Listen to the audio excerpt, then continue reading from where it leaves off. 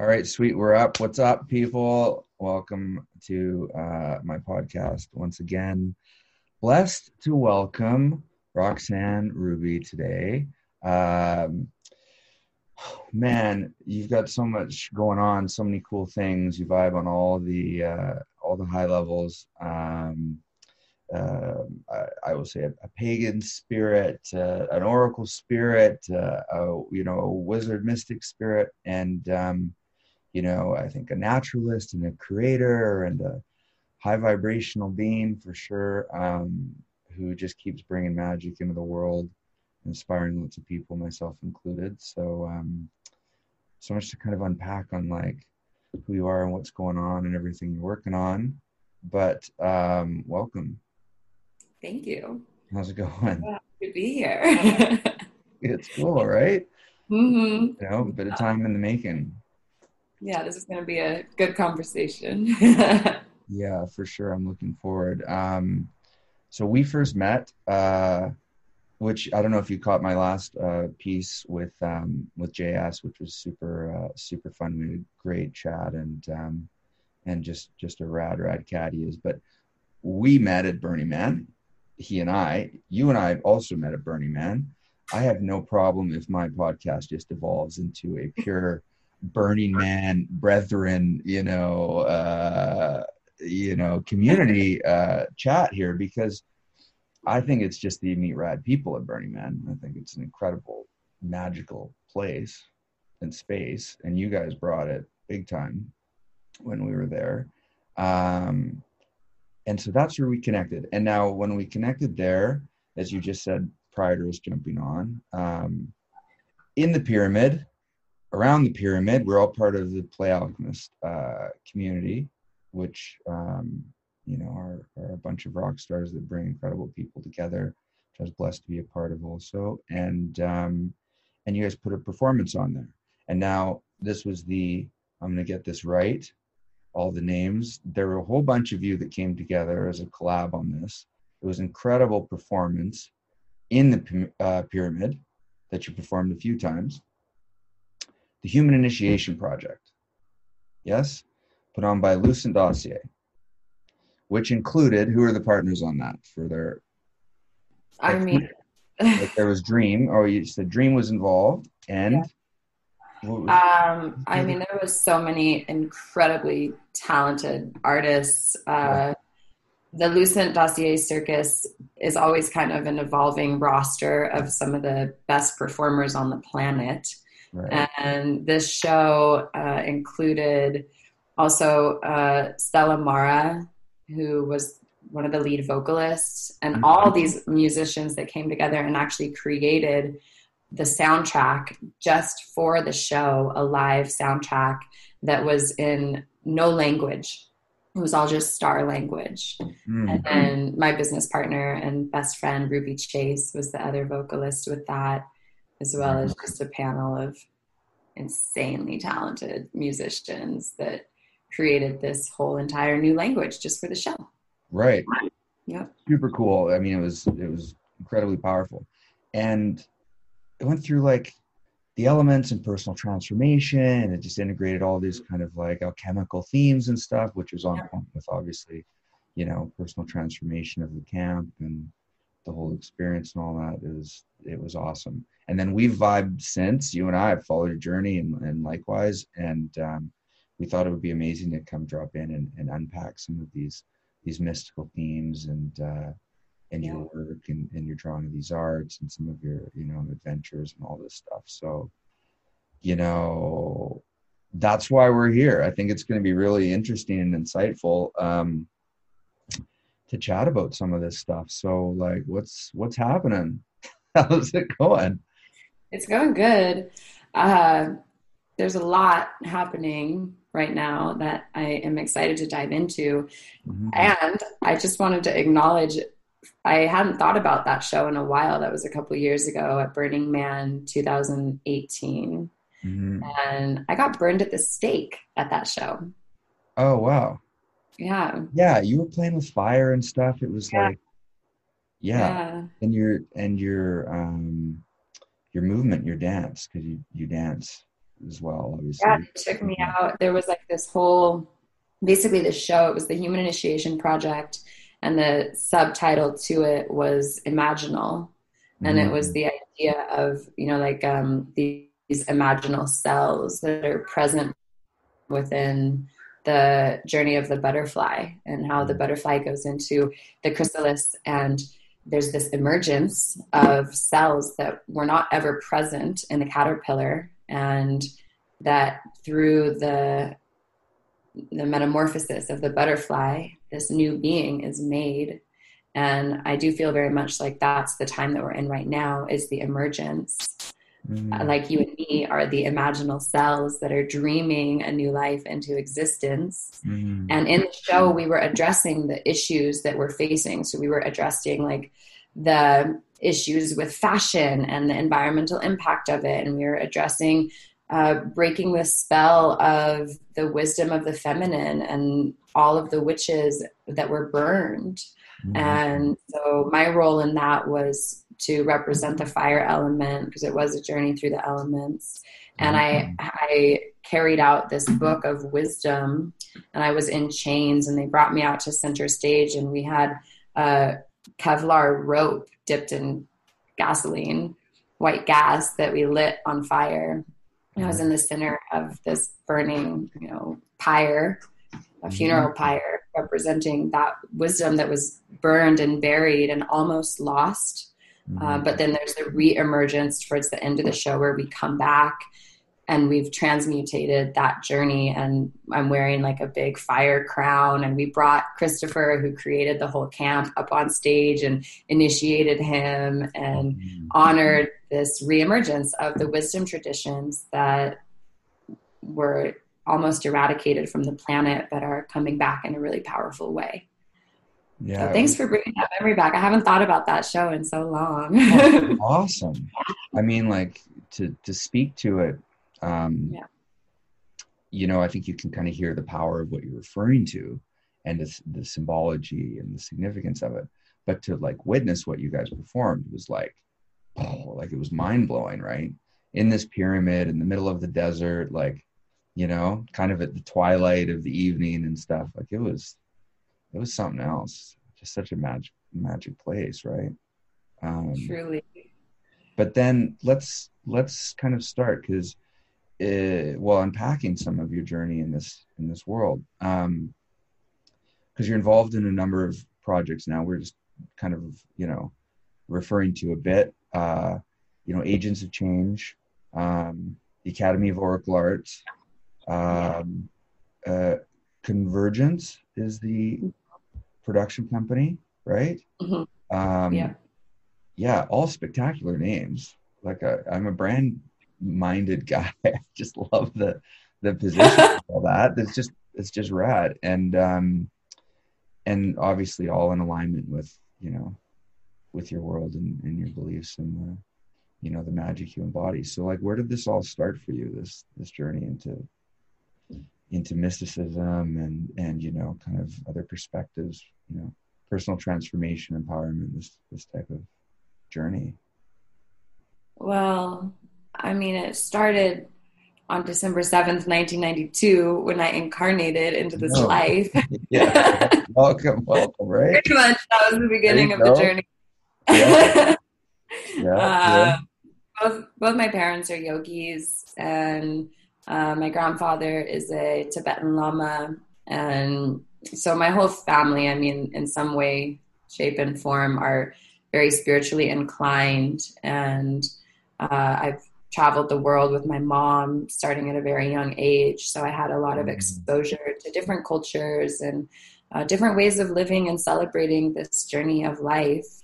And from a very young age, I loved bringing people together. Like I was throwing parties when I was like 8 years old. And Ruby and I were doing the same thing that we're doing now, like organizing shows for the neighborhood and, choreographing song and dance and telling stories. That's hilarious. And you two have been peas in the pod for forever, right? 24 years. 3 or 4 years old. Oh, amazing. That's cool. Yeah. Nothing has changed. Everything has changed, but nothing has changed. Right. We both, at that age even, were like, oh, you're here to do the same thing I'm here to do. Let's do it together. And it's just been an evolution of refinement and really finding our voice and finding our path and finding our team and getting to work with people like Dream and Lucent Dossier and all of you with Playa Alchemist, and just so many amazing opportunities to share our heart through our art.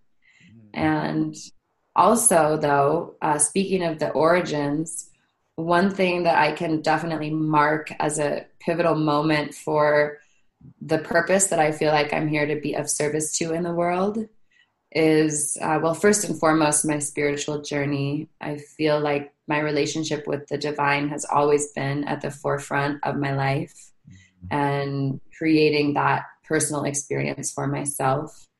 And then also when I was like 18 years old, I found out about this term of bread and circus.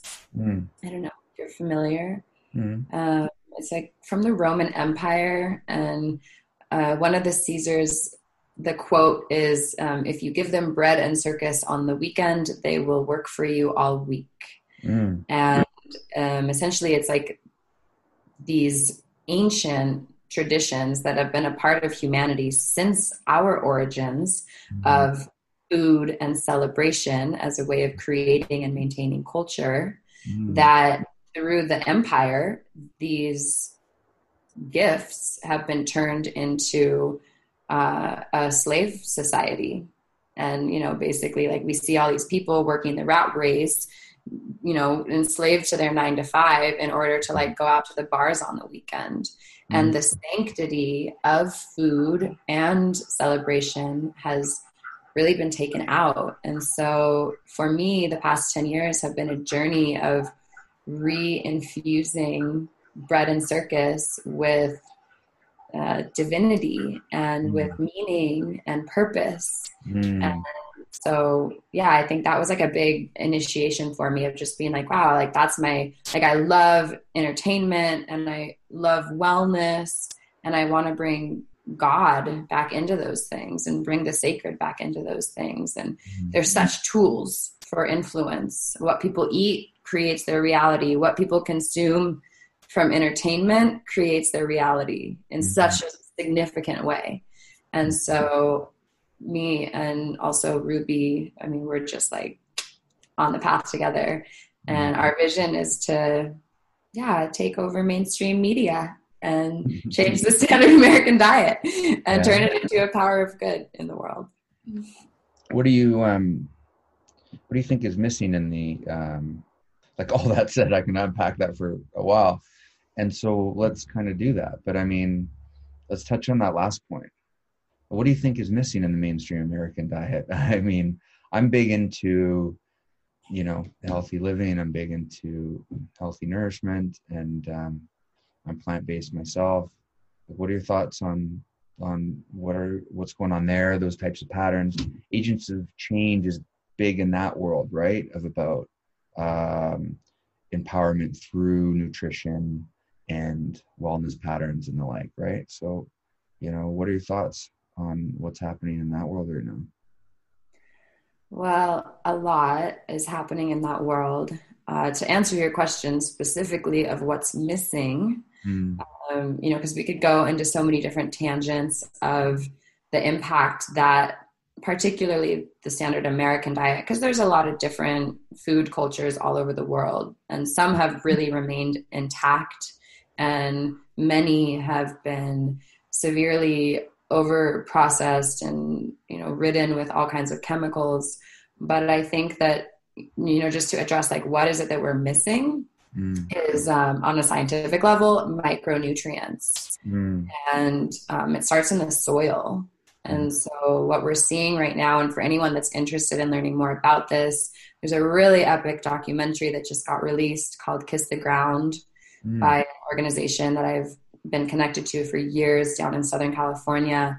And the issues that we're facing right now are really in the soil because of the farming practices that have been really heavily financed in the past few decades, especially. There's a crisis with our soil of just all these herbicides and pesticides being sprayed, and the particular farming practices are so detrimental to our soil health that not only are we losing all of the essential nutrients that is in our soil, but we're also losing our topsoil at a rate that is just quite scary, actually, because our topsoil is like where our food grows. And because of these farming practices, like the whole agenda is like, oh, this will help you like grow faster and, you know, yield a bigger crop with less weeds or whatever. And what ends up happening is it just totally depletes the soil and then destroys it. And so, you know, we are actually facing a pretty severe food crisis right now that a lot of people aren't aware of. And at the end of the day, it's up to us as consumers. Like, I believe in the power of the consumer so much that we do have the power through how we vote with our dollars and the choices we make as conscious consumers to really pivot the whole industry and shine a light on these issues and hopefully see some big change even just in the next few years, because we need to make these changes pretty rapidly. And what kind of change would you seek? Like what's like, I mean, I guess from a personal level for sure, but also like an industry-wide level, what does that change look like? Like, how would that process shift? And how should someone who's walking down the street, voting with their dollars, make a different choice? You know, after listening to you on this podcast, what's a way that they could do that? Well, a few things. You know, we essentially need to collectively defund the chemical agriculture industry, which means, you know, get to know your local farmers.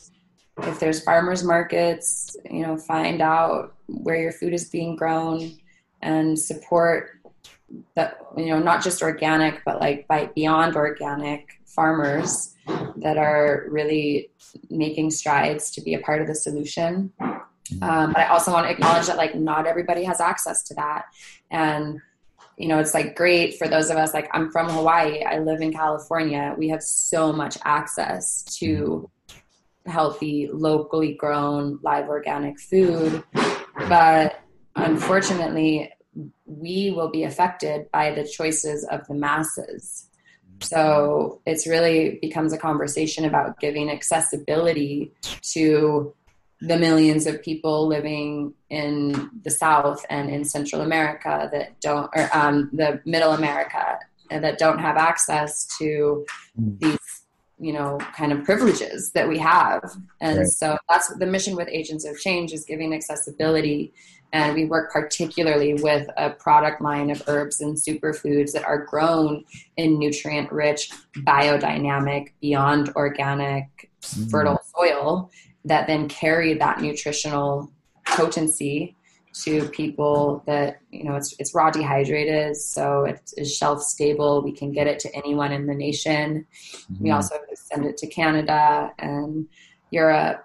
And yeah, it's just a matter of like, that's the new normal that I'm envisioning, is like, just like people got milk delivered to their front door, the new normal, instead of bread and cheese, it's superfoods and herbs and being able to really nourish ourselves, because, you know, we need to come into like a frequency match to the future that we're wanting to see, which is, you know, much healthier. And especially now we're facing this global pandemic, like our physical wellness is a major priority. And the plants carry the intelligence to really turn things around for us. That's cool. Like super valuable to share that. I feel that this is your philosophy, this is your belief on some of these issues, but then Agents of Change is also, you know, a conduit to, you know, obtain, to receive, to source these nutrients and micronutrients that we're, you know, a bit more scarce on, and increasingly so. So that's cool how that all ties together. I know you look after yourself, lots of fitness, great health, great, nutrition, lots of, content, and lots of, of snaps and whatnot of you like adventuring all over the place, right? All over the world and whatnot. And, hiking and waterfalls and all the magical stuff, which, I also very much appreciate, which is super cool. Which I would suggest is something you feel like doing more when you eat well, when you look after yourself, other than just sitting in a bar, which I used to do for a long time, and I don't anymore. But that was, 8 years ago, I guess, that I gave that up and started changing some of these, health patterns, and 8.5 years plant-based now. So I also resonate with a lot of these choices, and the importance, and equally, especially this year, given everything that's going on, I think it does bring it up, front and center. So interesting, so cool. And then touching on some of your travel, like you were exploring Egypt last year, and I found that fascinating. It's obviously a mecca for the, what's the best word to say? The alchemically, curious, the metaphysically minded, the seekers and the mystics and magicians of the world, for sure. Tell us a bit about that. How was that trip? What did you find? What did you learn? Like, there's so much in it. So, I mean, yeah, right. I know. But it's just like, it's such a special place. So, I mean, how was that for you? Oh, yeah, it was remarkable, of course. Yeah. It was definitely an initiation journey. I had the incredible honor of going with a woman who I'm now apprenticing under, who goes by the name of Isis. And for me, I live in a very mythological landscape. And so in my life, for me, she is Isis. This name was given to her at a very young age, and she would never acknowledge that she is the goddess, but in my reality, she is. So for me, I got to go to Egypt with Isis, which was pretty much the coolest thing that, one could do in regards to visiting the sacred land of Egypt, which the original Egyptian name is Kemet. Kem is the root of alchemy. Alchemy is the dark, fertile soil from which everything grows.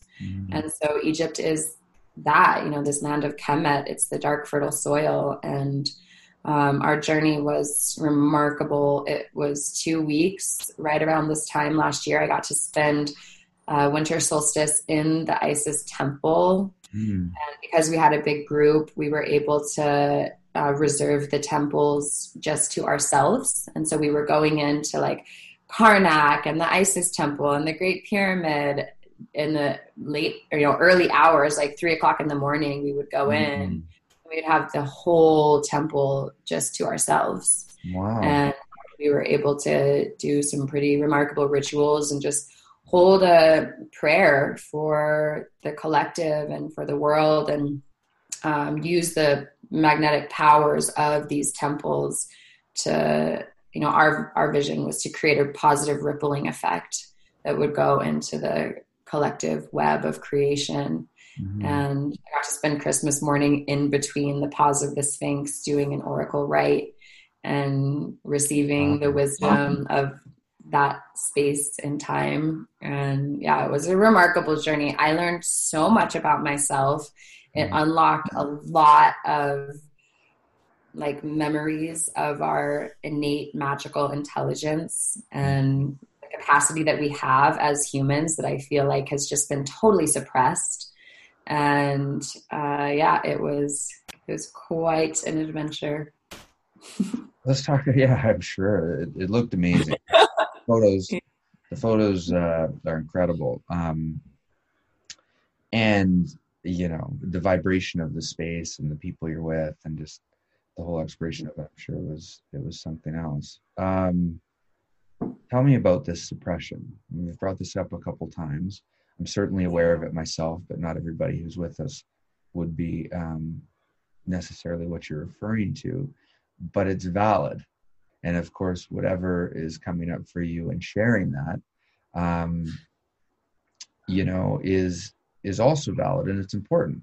And it does relate, I feel, to the divine feminine and the wisdom within her and her presence and call into the world equally and with a full voice, and all of her wisdom and gifts and all of this, magic, which I certainly appreciate being in the presence of and sharing and sharing in, and all these spectacular things that come with the presence of goddess energy and divine femininity and all this. This is a whole realm in and of itself, but let's touch on this. Yeah, may we yeah. Let's touch on some of this, like suppression. We've talked about like your performance and the burning of the symbolic burning of which is past, and this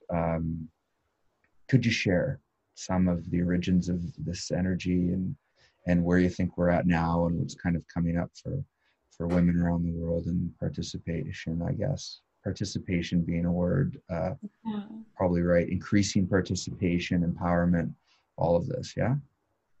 Yeah. I mean, just hearing you, I'm like, man, the patriarchy sure fucked up. Like, isn't it great to be in the presence of fully awakened women? Like, come on. Like, oh no, it instantly makes the room a better place when like a beautiful awakened woman comes into this space. It's like, God, like, isn't that like what so many of the men are working towards, right? Is like, that's why people go to the bars, is like to find someone to, hook up with or whatever. Like, but many men are very intimidated and afraid of this energy, and because of the culture.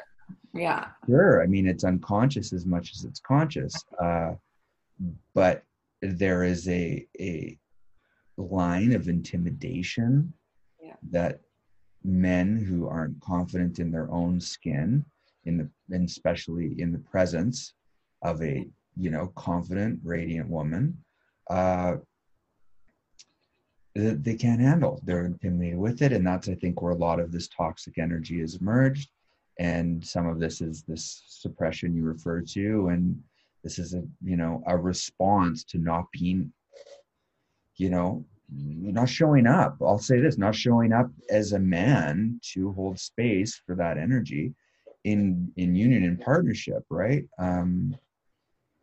With that, and so there's nothing like it, right? And if you've had privilege of crossing paths with a woman who is in that space, you are one of those women. You are radiant and talented and confident, and you're doing incredible things. And it's special when you're connecting and sharing with someone like yourself or others who are in this energy field. But let's talk about, like, when did this is back a ways, right? Like, women are on this journey, and like here we have the first female vice president elect, right? In the US, depends on people here. She'll be the vice president in in the coming days. Like, these walls are being broken down. Definitely. I personally love working with women. I love being in the presence of women. Yes. I love this energy. I'm so open to it and holding space for it. But not everybody is. So, like, can we share some of that origin story, I guess, and some of these, like, Yeah, absolutely. There's so much to share. And, my research is still only beginning, but I can share what I am learning and what I'm most excited about right now, because I've actually just uncovered a few things that I feel like are so significant and really empowering.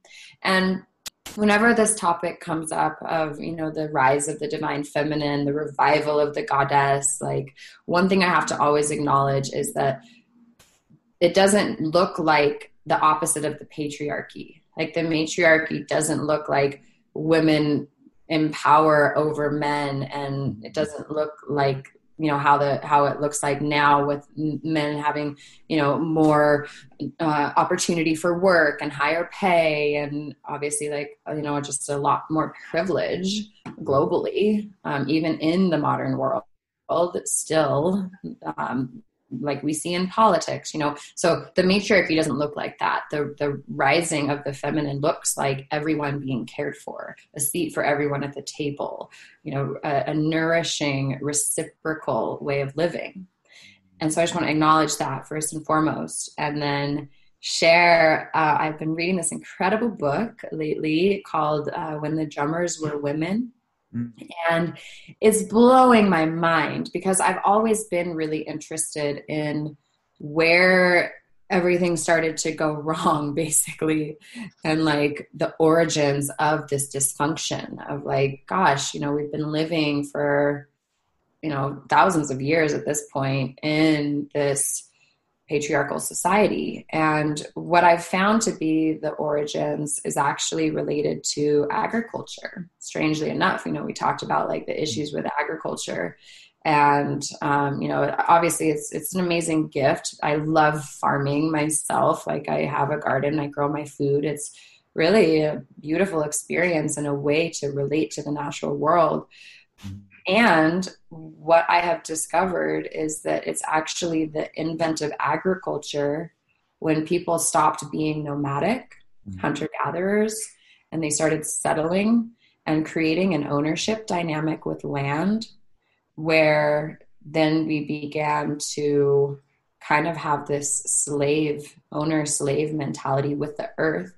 So instead of the earth being this abundant mother and source of life, which we had, and this is what I got from the book, is so amazing, literally for thousands of years. Like they said, and I can't remember all the terms right now, but there's like these major chapters of human civilization.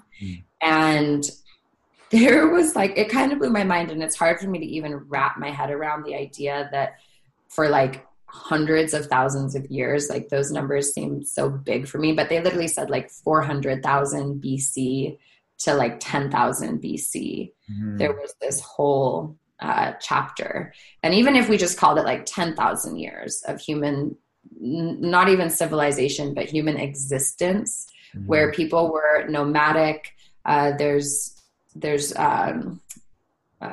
what would you say, like they've found proof of celebration, art, music, drumming, painting ourselves, like adoring ourselves, being in ceremony, being in ritual.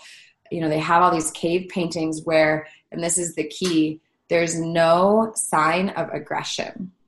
There's no example anywhere of these oldest origins of humanity that there was war between people for tens of thousands of years, if not hundreds of thousands of years. Again, that number is hard for me to wrap my head around, but we can definitely say like 10,000 years of humans living at peace with each other and with the world. And there's many different cosmological stories for how this all came to be, but there was the settling that happened, and then the agriculture that started, and then men started to be like, okay, this is my land, this is my wife, this is my firstborn son, I'm going to pass my power onto my son. And we started to get this patriarchal line of ownership, not only over each other, but over the land. And so now we're faced with like so many generations of forgetting what it looked like to have a reciprocal relationship to the land as our mother, and this, you know, relationship with life that rather than like the woman was made from the rib of the man, rather it was like mankind was birthed from the womb of the woman and fed from the abundant mother. You know, it was like that goddess worship that was really at the source of humanity. And then we started to own the land, and now we find ourselves where we are today, like owning the land to such a degree that we are just destroying it by the second. And I think that there's a lot of planetary alignments and, you know, different chapters of life that we find ourselves in. And I feel very grateful to be alive in this moment where we're now seeing this reemergence of, you know, people just naturally being really interested in these old ways and in the goddess and in creating a relationship with nature and, you know, reviving this more balanced way of relating to the natural world. And so that suppression, you know, like there was like a fear of the women because it's like people knew that it was powerful. Like even in Egypt, there was so many things that we couldn't do in the temples, like a lot of regulations around how we couldn't meditate, no meditating in the temples. Meaning as women or just in general? Anyone. Oh, yeah. Anyone. Okay. And then as women, we have to like cover our heads and, you know, like very, you know, dishonored in many ways. And I didn't mind it. Like there's something to being veiled that's very beautiful and powerful in its own way. But yeah, I think that what we're finding ourselves right now is at this crossroads of seeing like, okay, these certain patterns don't serve and don't work. And it's amazing to see women and men reclaiming our magic. That's a part of our lives. And, you know, the patriarchy has totally suppressed our magic, our imagination, and our ability to be divine creators. Because of whatever agenda, I don't understand it. I'm like, man, everybody could be living a way better existence if we would just like get over this slave mentality. But things take time. So we'll give it time. That's part of the journey of the man as well. The modern masculine is, you know, to look inward, to arrive, to release that connection to ego and to the, at least in my journey, to the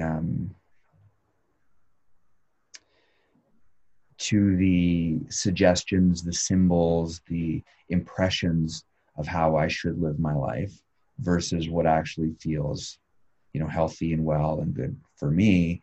And also, you know, which includes deeper and more nourishing connection and relationships with other people.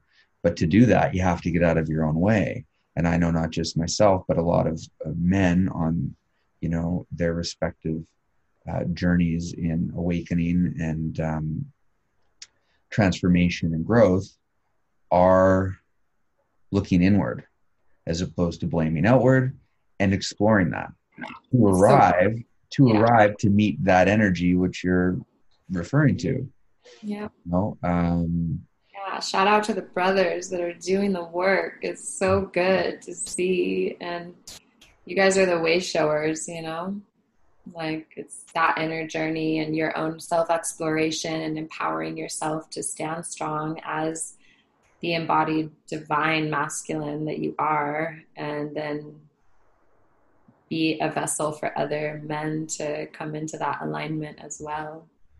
Right, which is what it does, is it does attract others who then explore that. I will say it is a bumpy journey, you know. I will say that it is. Well, it's interesting because like in my journey, it was very solitary to make those moves. And I had connected with a shaman that then helped me recognize and shift some of these energies that were moving through me, some of the awareness that was coming up, help interpret some of the things I was seeing, the signs and symbols and instincts. And to do it though, you know, it created a degree of almost separation from those existing toxic patterns, right?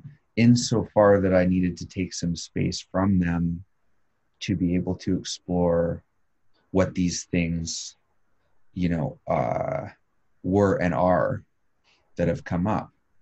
And this has been about, you know, 10 years, I guess, of my journey of doing that, give or take. Yeah, about, you know, 8 years, I guess, right? This all, as I refer to 8 years, it all kind of happened around this same time because these things were coming up. But it was very solitary in that first initiation of that work. And it led to a big pilgrimage and all these like insights. And like I've got yeah, I've got like, I mean, there's books and stories and videos and stuff for me to just like organize to share, to be honest, because they were major downloads.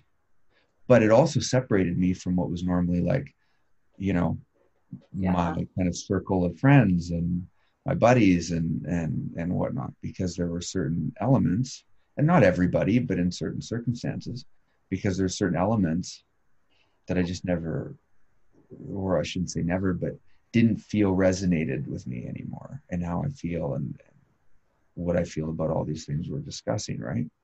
What was the catalyst for that? Pain would be the catalyst, because it's pleasure pain. I feel, I think this is a Tony Robbins thing. I think one of my ex-partners, we were listening to him in the car. That's where like that's like a clear association where it comes up for me. But we're motivated by pleasure or pain, and we're drawn to things that create pleasure, and we're repelled from things that create pain. But each of those have to become strong enough for us to move in a direction. And for me, what I was doing was enjoyable, just like kind of career wise, lifestyle wise. I mean, the bars and all the fun and all this kind of stuff. It has its place in a journey, not to endorse anything, just to say that it was part of the Totally. journey and it's valid. But in combination, I was feeling such a degree of like stress and increasing anxiety and increasing like kind of pressure of circumstance, that because these were intense circles I was rolling in, and it didn't seem to have an end point to it. The end point was when I ran out of gas, and I started to run out of gas. And I said, well, then what aspects of my life are unsustainable, toxic, like what is contributing to the depletion of my energy as opposed to the reinvigoration of it?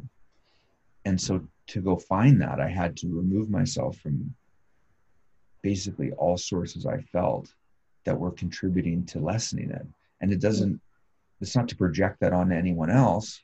It's not that that's anyone else's fault. It was just, that's what I was receiving from my relationship with it, right? And so to explore and deepen into that. And we got onto this by way of talking a bit about that journey of masculine growth. And so as I've been doing that, though, at first it was very, it was very isolating, and I was critiqued heavily, and I just received all of that energy. Yeah. But it is you, it's who you are, it's the layers you need to walk through. And then I've found as I've done that, like some of my biggest critics of my path along that journey have kind of circled back around, I think, in realizing that I really don't give a shit at the end of the day what they think about that. Like, Yeah. this is my path. Yeah. If you respect me and hold space for me, then it's a function of, you respect me or you don't, and who I am and what I believe in. And if anyone in my world does, they should, and this I feel goes for anybody, should honor that person in spirit in their highest, truest, and authentic version of themselves, which we're all growing every day, I think, if we're on the similar path that, you and I are on, to explore and become, right? So as I did that and continued to embody it and was not shaken by all that kind of noise and energy, which still percolates, but I still don't give a shit, to be honest. We are who we are. I did find that then, began to call in a lot of other men and other women as well, but other men from a masculine perspective of like, hey bro, like what's going on? Or can you tell me more about meditation? Or what about like this? And, I've started to share resources and things like this that have helped other men start their own journey in that respect, quit drinking, disconnect from drugs and kind of self-abusive patterns, explore other sources of, wealth generation, participation, service to the world, like, holistic, sustainable energy patterns, treatment of other people, like this whole thing that it starts to unpack, which I imagine you feel as well as you carry this torch. I mean, there must be a large number of women and even men that, reach out to you with questions and insights about, all of this stuff as well. Yeah. Yeah, surely. I think that you touched on a few really important topics there. And one of them definitely being, this path definitely comes with degrees of judgment.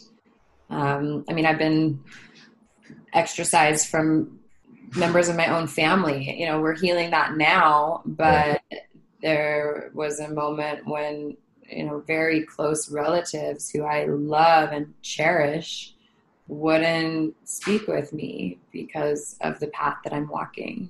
Mm-hmm. And it was heartbreaking. But it also, it can be challenging how you said, like at the time that isolation and the aloneness that can be a part of pursuing a deeper path. But also like within that isolation, that's where many people, to put it straight, is like, that's where they find God. Mm-hmm. So it's like in the pain, in the darkness, in the isolation, we find the thing that is like the most consistently there and like the greatest source of support. And like for me, that relationship is such a priority that it's like no thing could ever make me question it. Mm-hmm. And then it's like, as we cultivate that relationship, then it becomes such a strong anchor that no matter what people say or do around us, it's just kind of bounces off. I feel like I've become very reflective of like the judgments of others because I feel so crystal clear in my heart. And it's amazing, as you mentioned, how people do cycle back around. And that goes for the spiritual path. It also goes for the wellness path. I've had people like write me off and be like, I'm good, I'm healthy, I don't want to hear anything about like what you're doing and what you're preaching. And like, I'm on my own journey. And I'm like, okay, of course you are. Like, enjoy your journey, And I think it's important for us to practice non-judgment and also like not defend our stance, but just like remain solid within ourselves and let people live their lives, because we all have different work to do in this lifetime.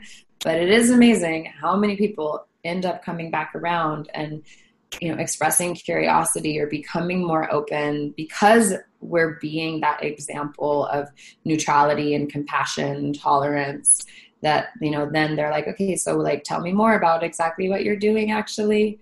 And, that's a beautiful way of being and not trying to like put our dogma onto anybody, but just like keep walking the path and see, who comes in at certain points that's curious and wants to learn more.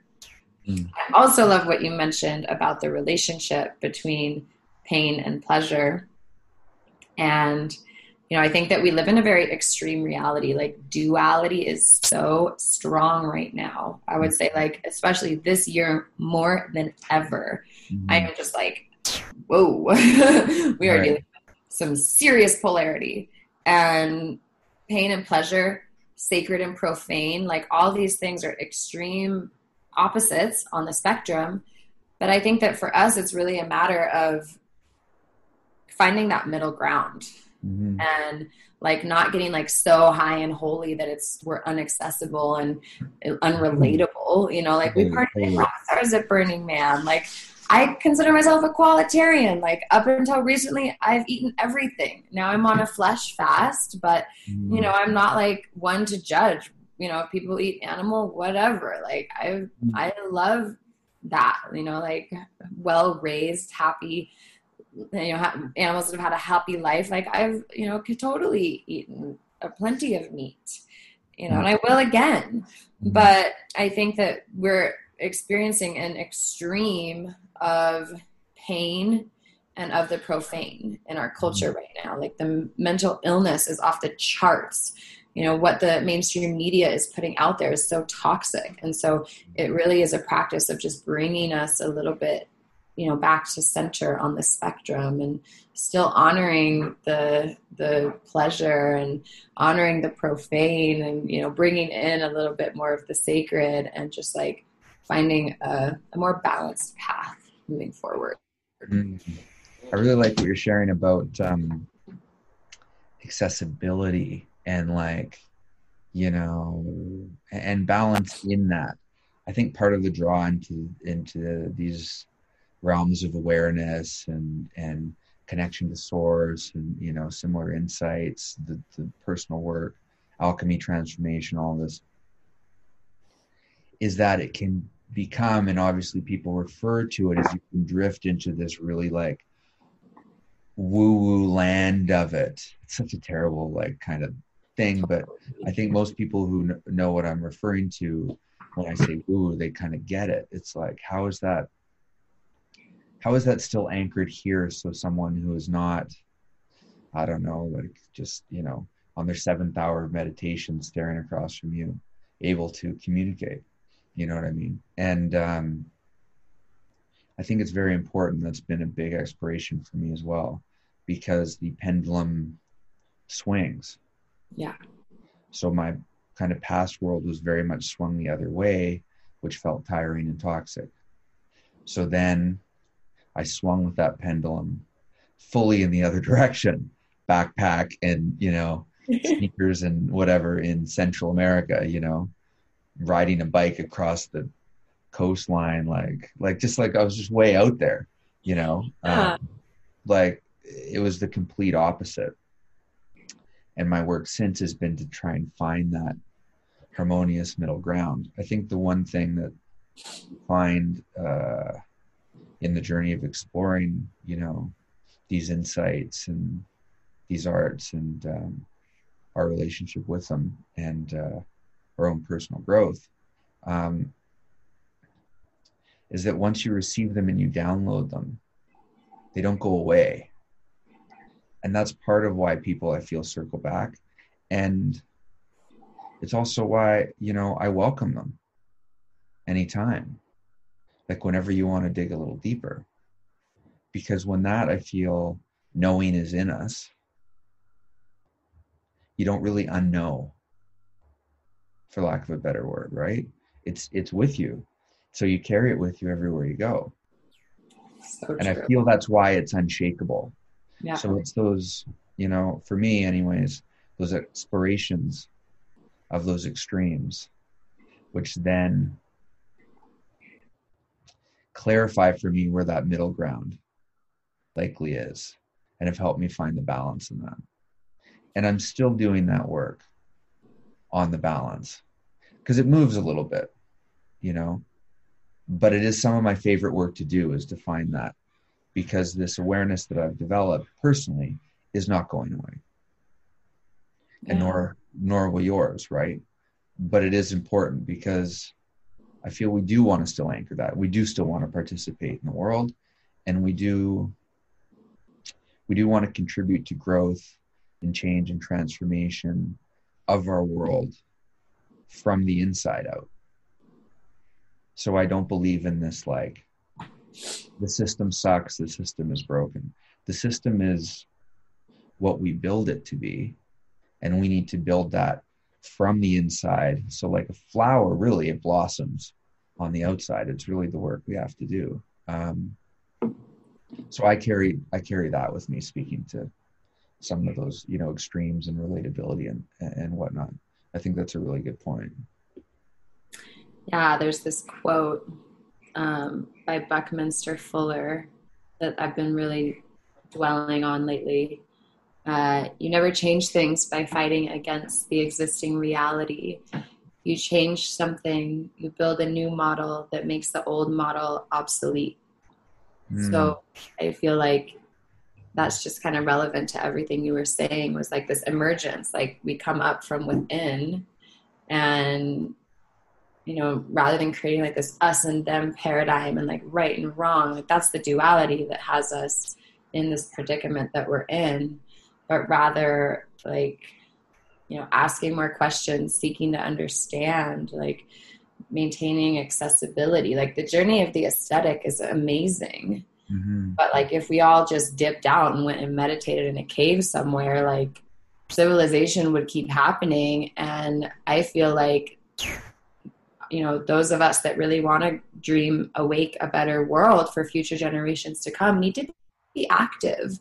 Mm-hmm. And some of us, our path is to just be the mom and go and like hold that down on behalf of everybody. But I do feel like many of us right now are being called to like plug in and get active in politics and get active in the industries that are shaping civilization so that we can determine what comes next. Yeah, and I feel that we observe those that are, and we acknowledge they're doing it, but I don't feel that we referred to exactly what they're doing in the same terms, right? I think that's part of the misinterpretation, where for us, like I look at Elon Musk as an example, be like, there's an obvious alchemist right there. This man is a change agent. He's reinventing patterns and places and things. Now we could unpack like his whole world, right? And his whole being. And people would have different takes on that. But that's an example of someone at a very, well-known level who's doing that work. But within the system that already exists, he's making these huge impacts, right? This is startup culture. This is Silicon Valley culture. This is, this is this whole world, which I'm a part of as well. And leveraging our ability or tools or opportunities, in that world to affect some of this change. And to kind of work with that playbook, but in our own unique ways, right? Yeah. Which now is a cool segue, I feel, in talking a bit about the Academy of Oracle Arts, which is a newer venture. Yes. It's a spectacular name. Thank you. Yeah, it's beautiful.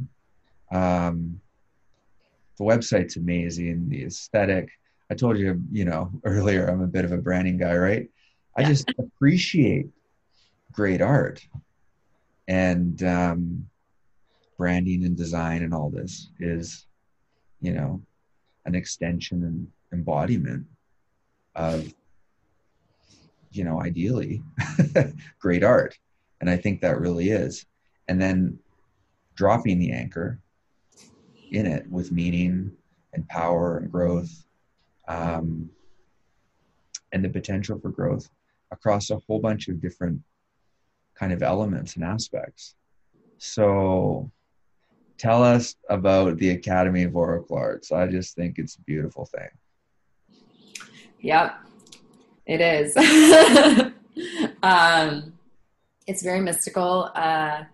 It's founded by Isis, who I went to Egypt with last year, and I'm very much in service to this creation.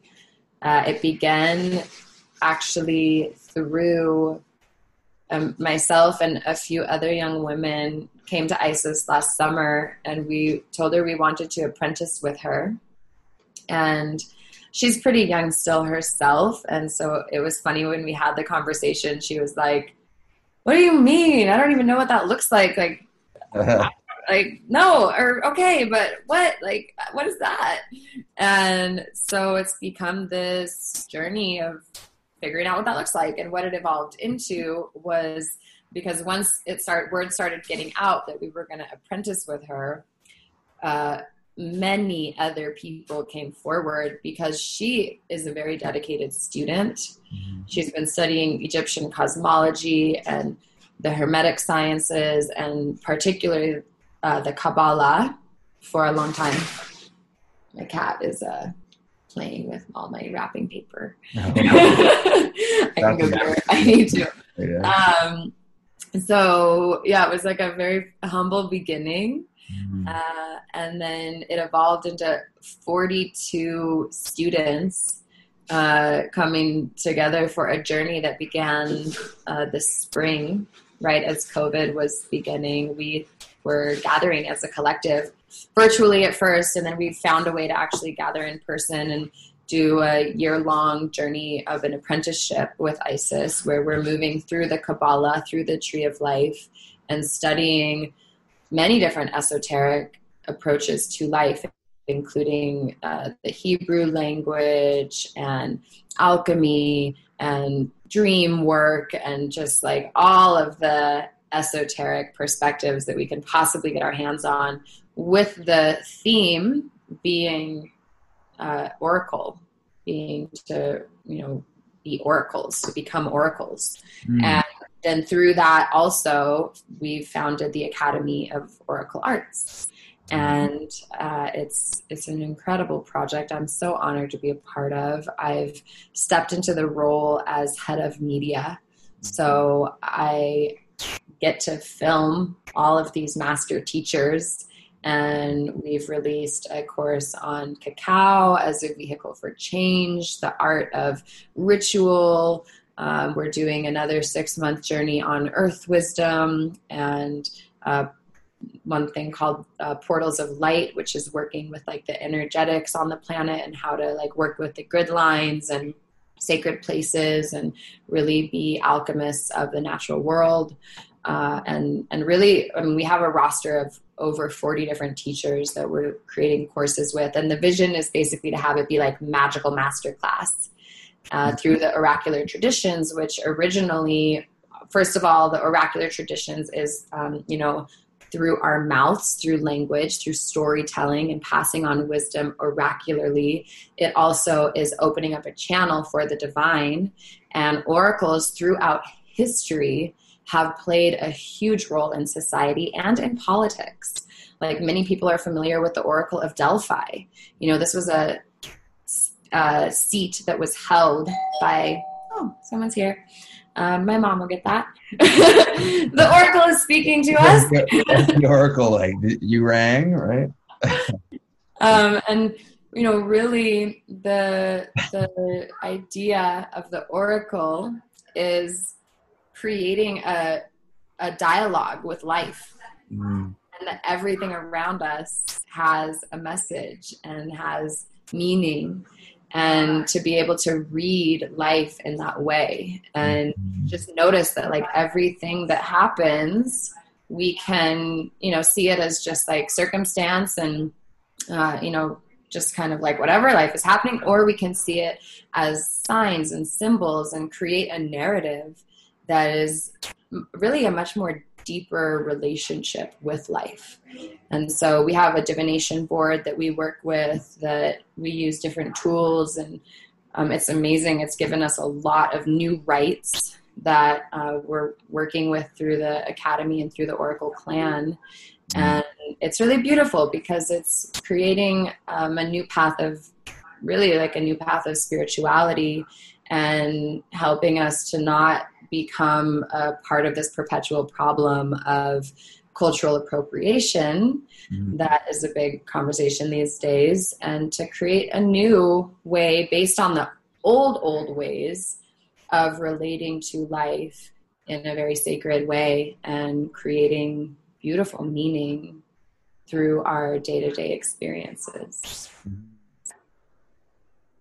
It's awesome. I love it. It's very cool. Yeah. We have definitely come to worship technological progress as improvement. And I'm a big fan of technology and progress, and I love exploring new tools. But I feel our future is increasingly to find harmony with them, and also in a way that doesn't take us away from the natural,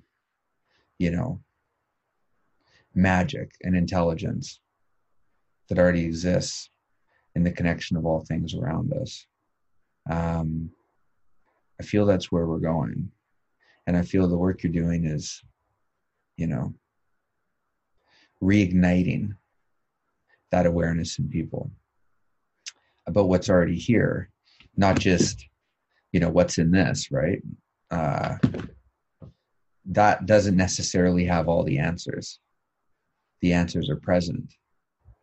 It could be in a road sign or a flower, or that animal that stops and looks at you. I mean, these are the ancient ways of connecting, right? And interpreting and gaining insight and connecting with that intuition. And you guys are all over that work. It's amazing. And helping people discover that and develop that for themselves. It's spectacular. Right. Go ahead. This is a crystal. Right. We're able to get this wisdom out, especially right now while many people are in quarantine. We're able to access the entire planet. Like, we have students coming forward all over the world because of the crystals that are inside of these technologies. Right. So we're not abandoning technology. There's a sacred marriage between, like we talked about, this sacred and the profane, pain and the pleasure, the ancient and the modern. Yeah. And I have all this camera gear, and I build an altar for it when we set up. I'm like, okay, this is sacred. And we're going to bring the sacred into this so that we can, again, accessibility, so that we can create accessibility for many people to be able to celebrate in these ways and have this form of communion. And so it's a really interesting journey of bringing, technology and ritual together.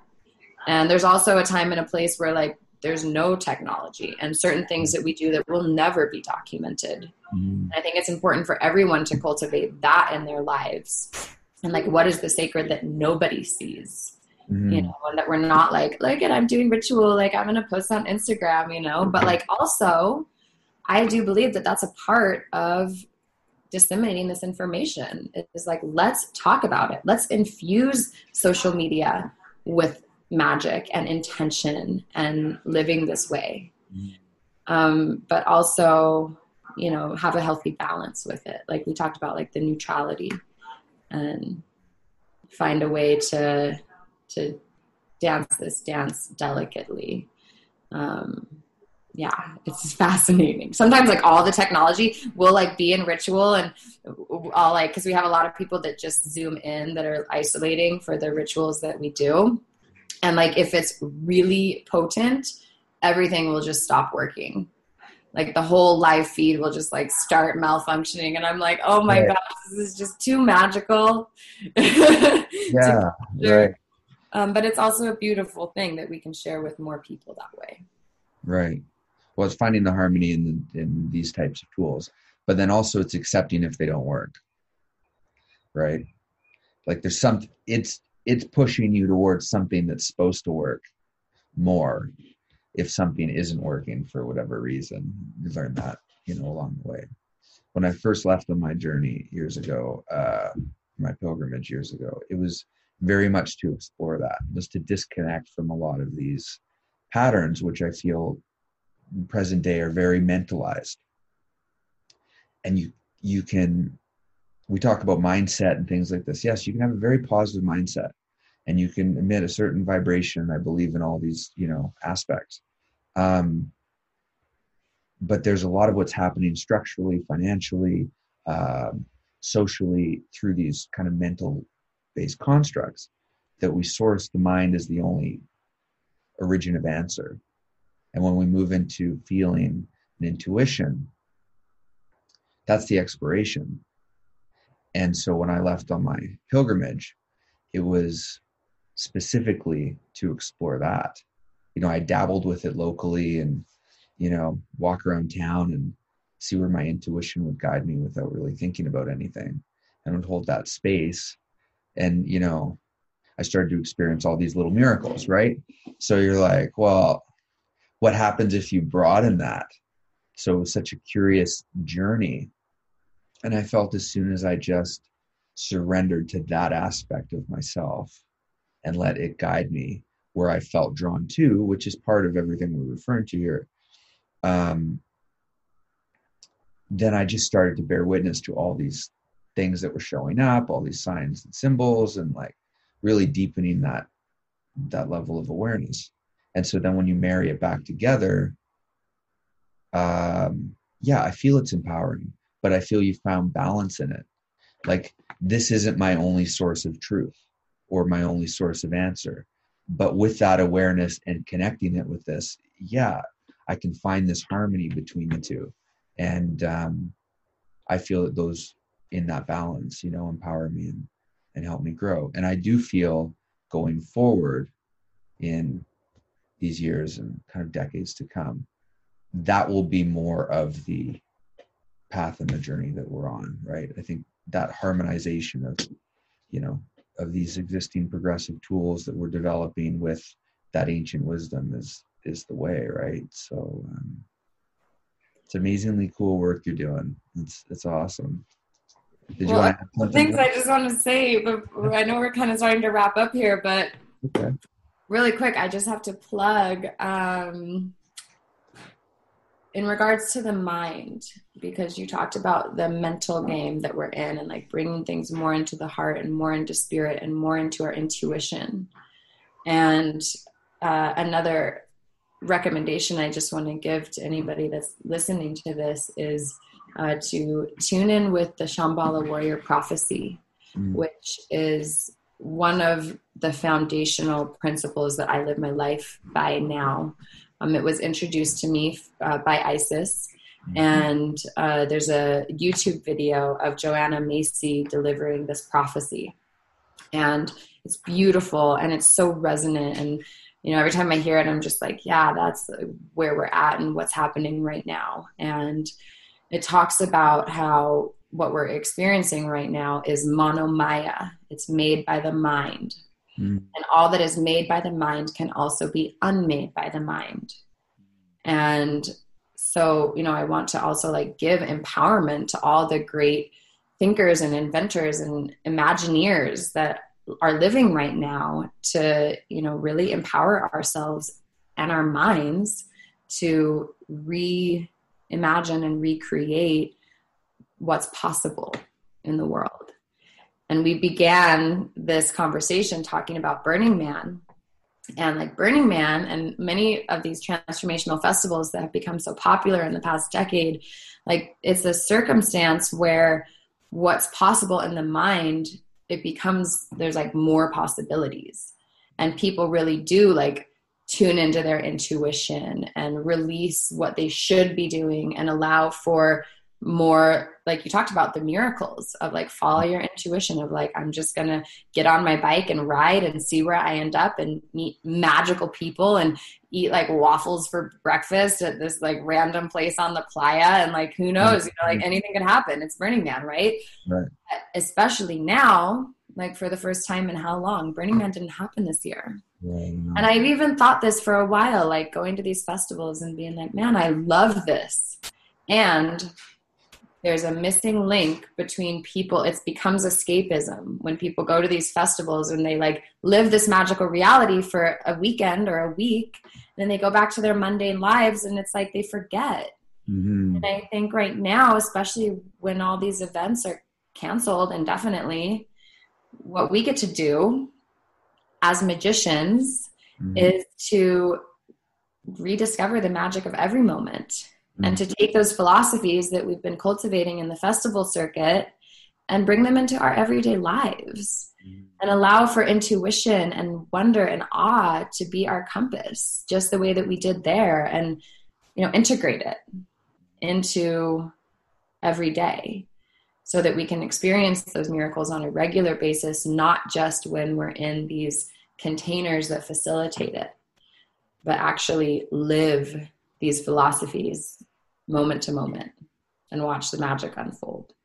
And it starts here, and like merging heart and mind and our gut and our intuition, and then, allowing a new dream to be held, within the mental, because this is just a head game, like what we think we create. And so I just want to like empower anybody tuning in here. And I'm sure because of like who our audience is, like there's probably going to be a lot of burners to like take that incredible imagination that you brought to the playa and the art and the freedom and the liberation that was cultivated in that culture. And like, how can you make that a part of everyday life? You know? Because it's not just within those gates. No. We go there to explore it and to experiment with it and to just experience it. And then we should take it with us, and we should create extensions of, these inspirations elsewhere. And I think that's happening, and I think you're doing it. I think I'm doing it, and I'm certainly we're inviting you to do it. Right?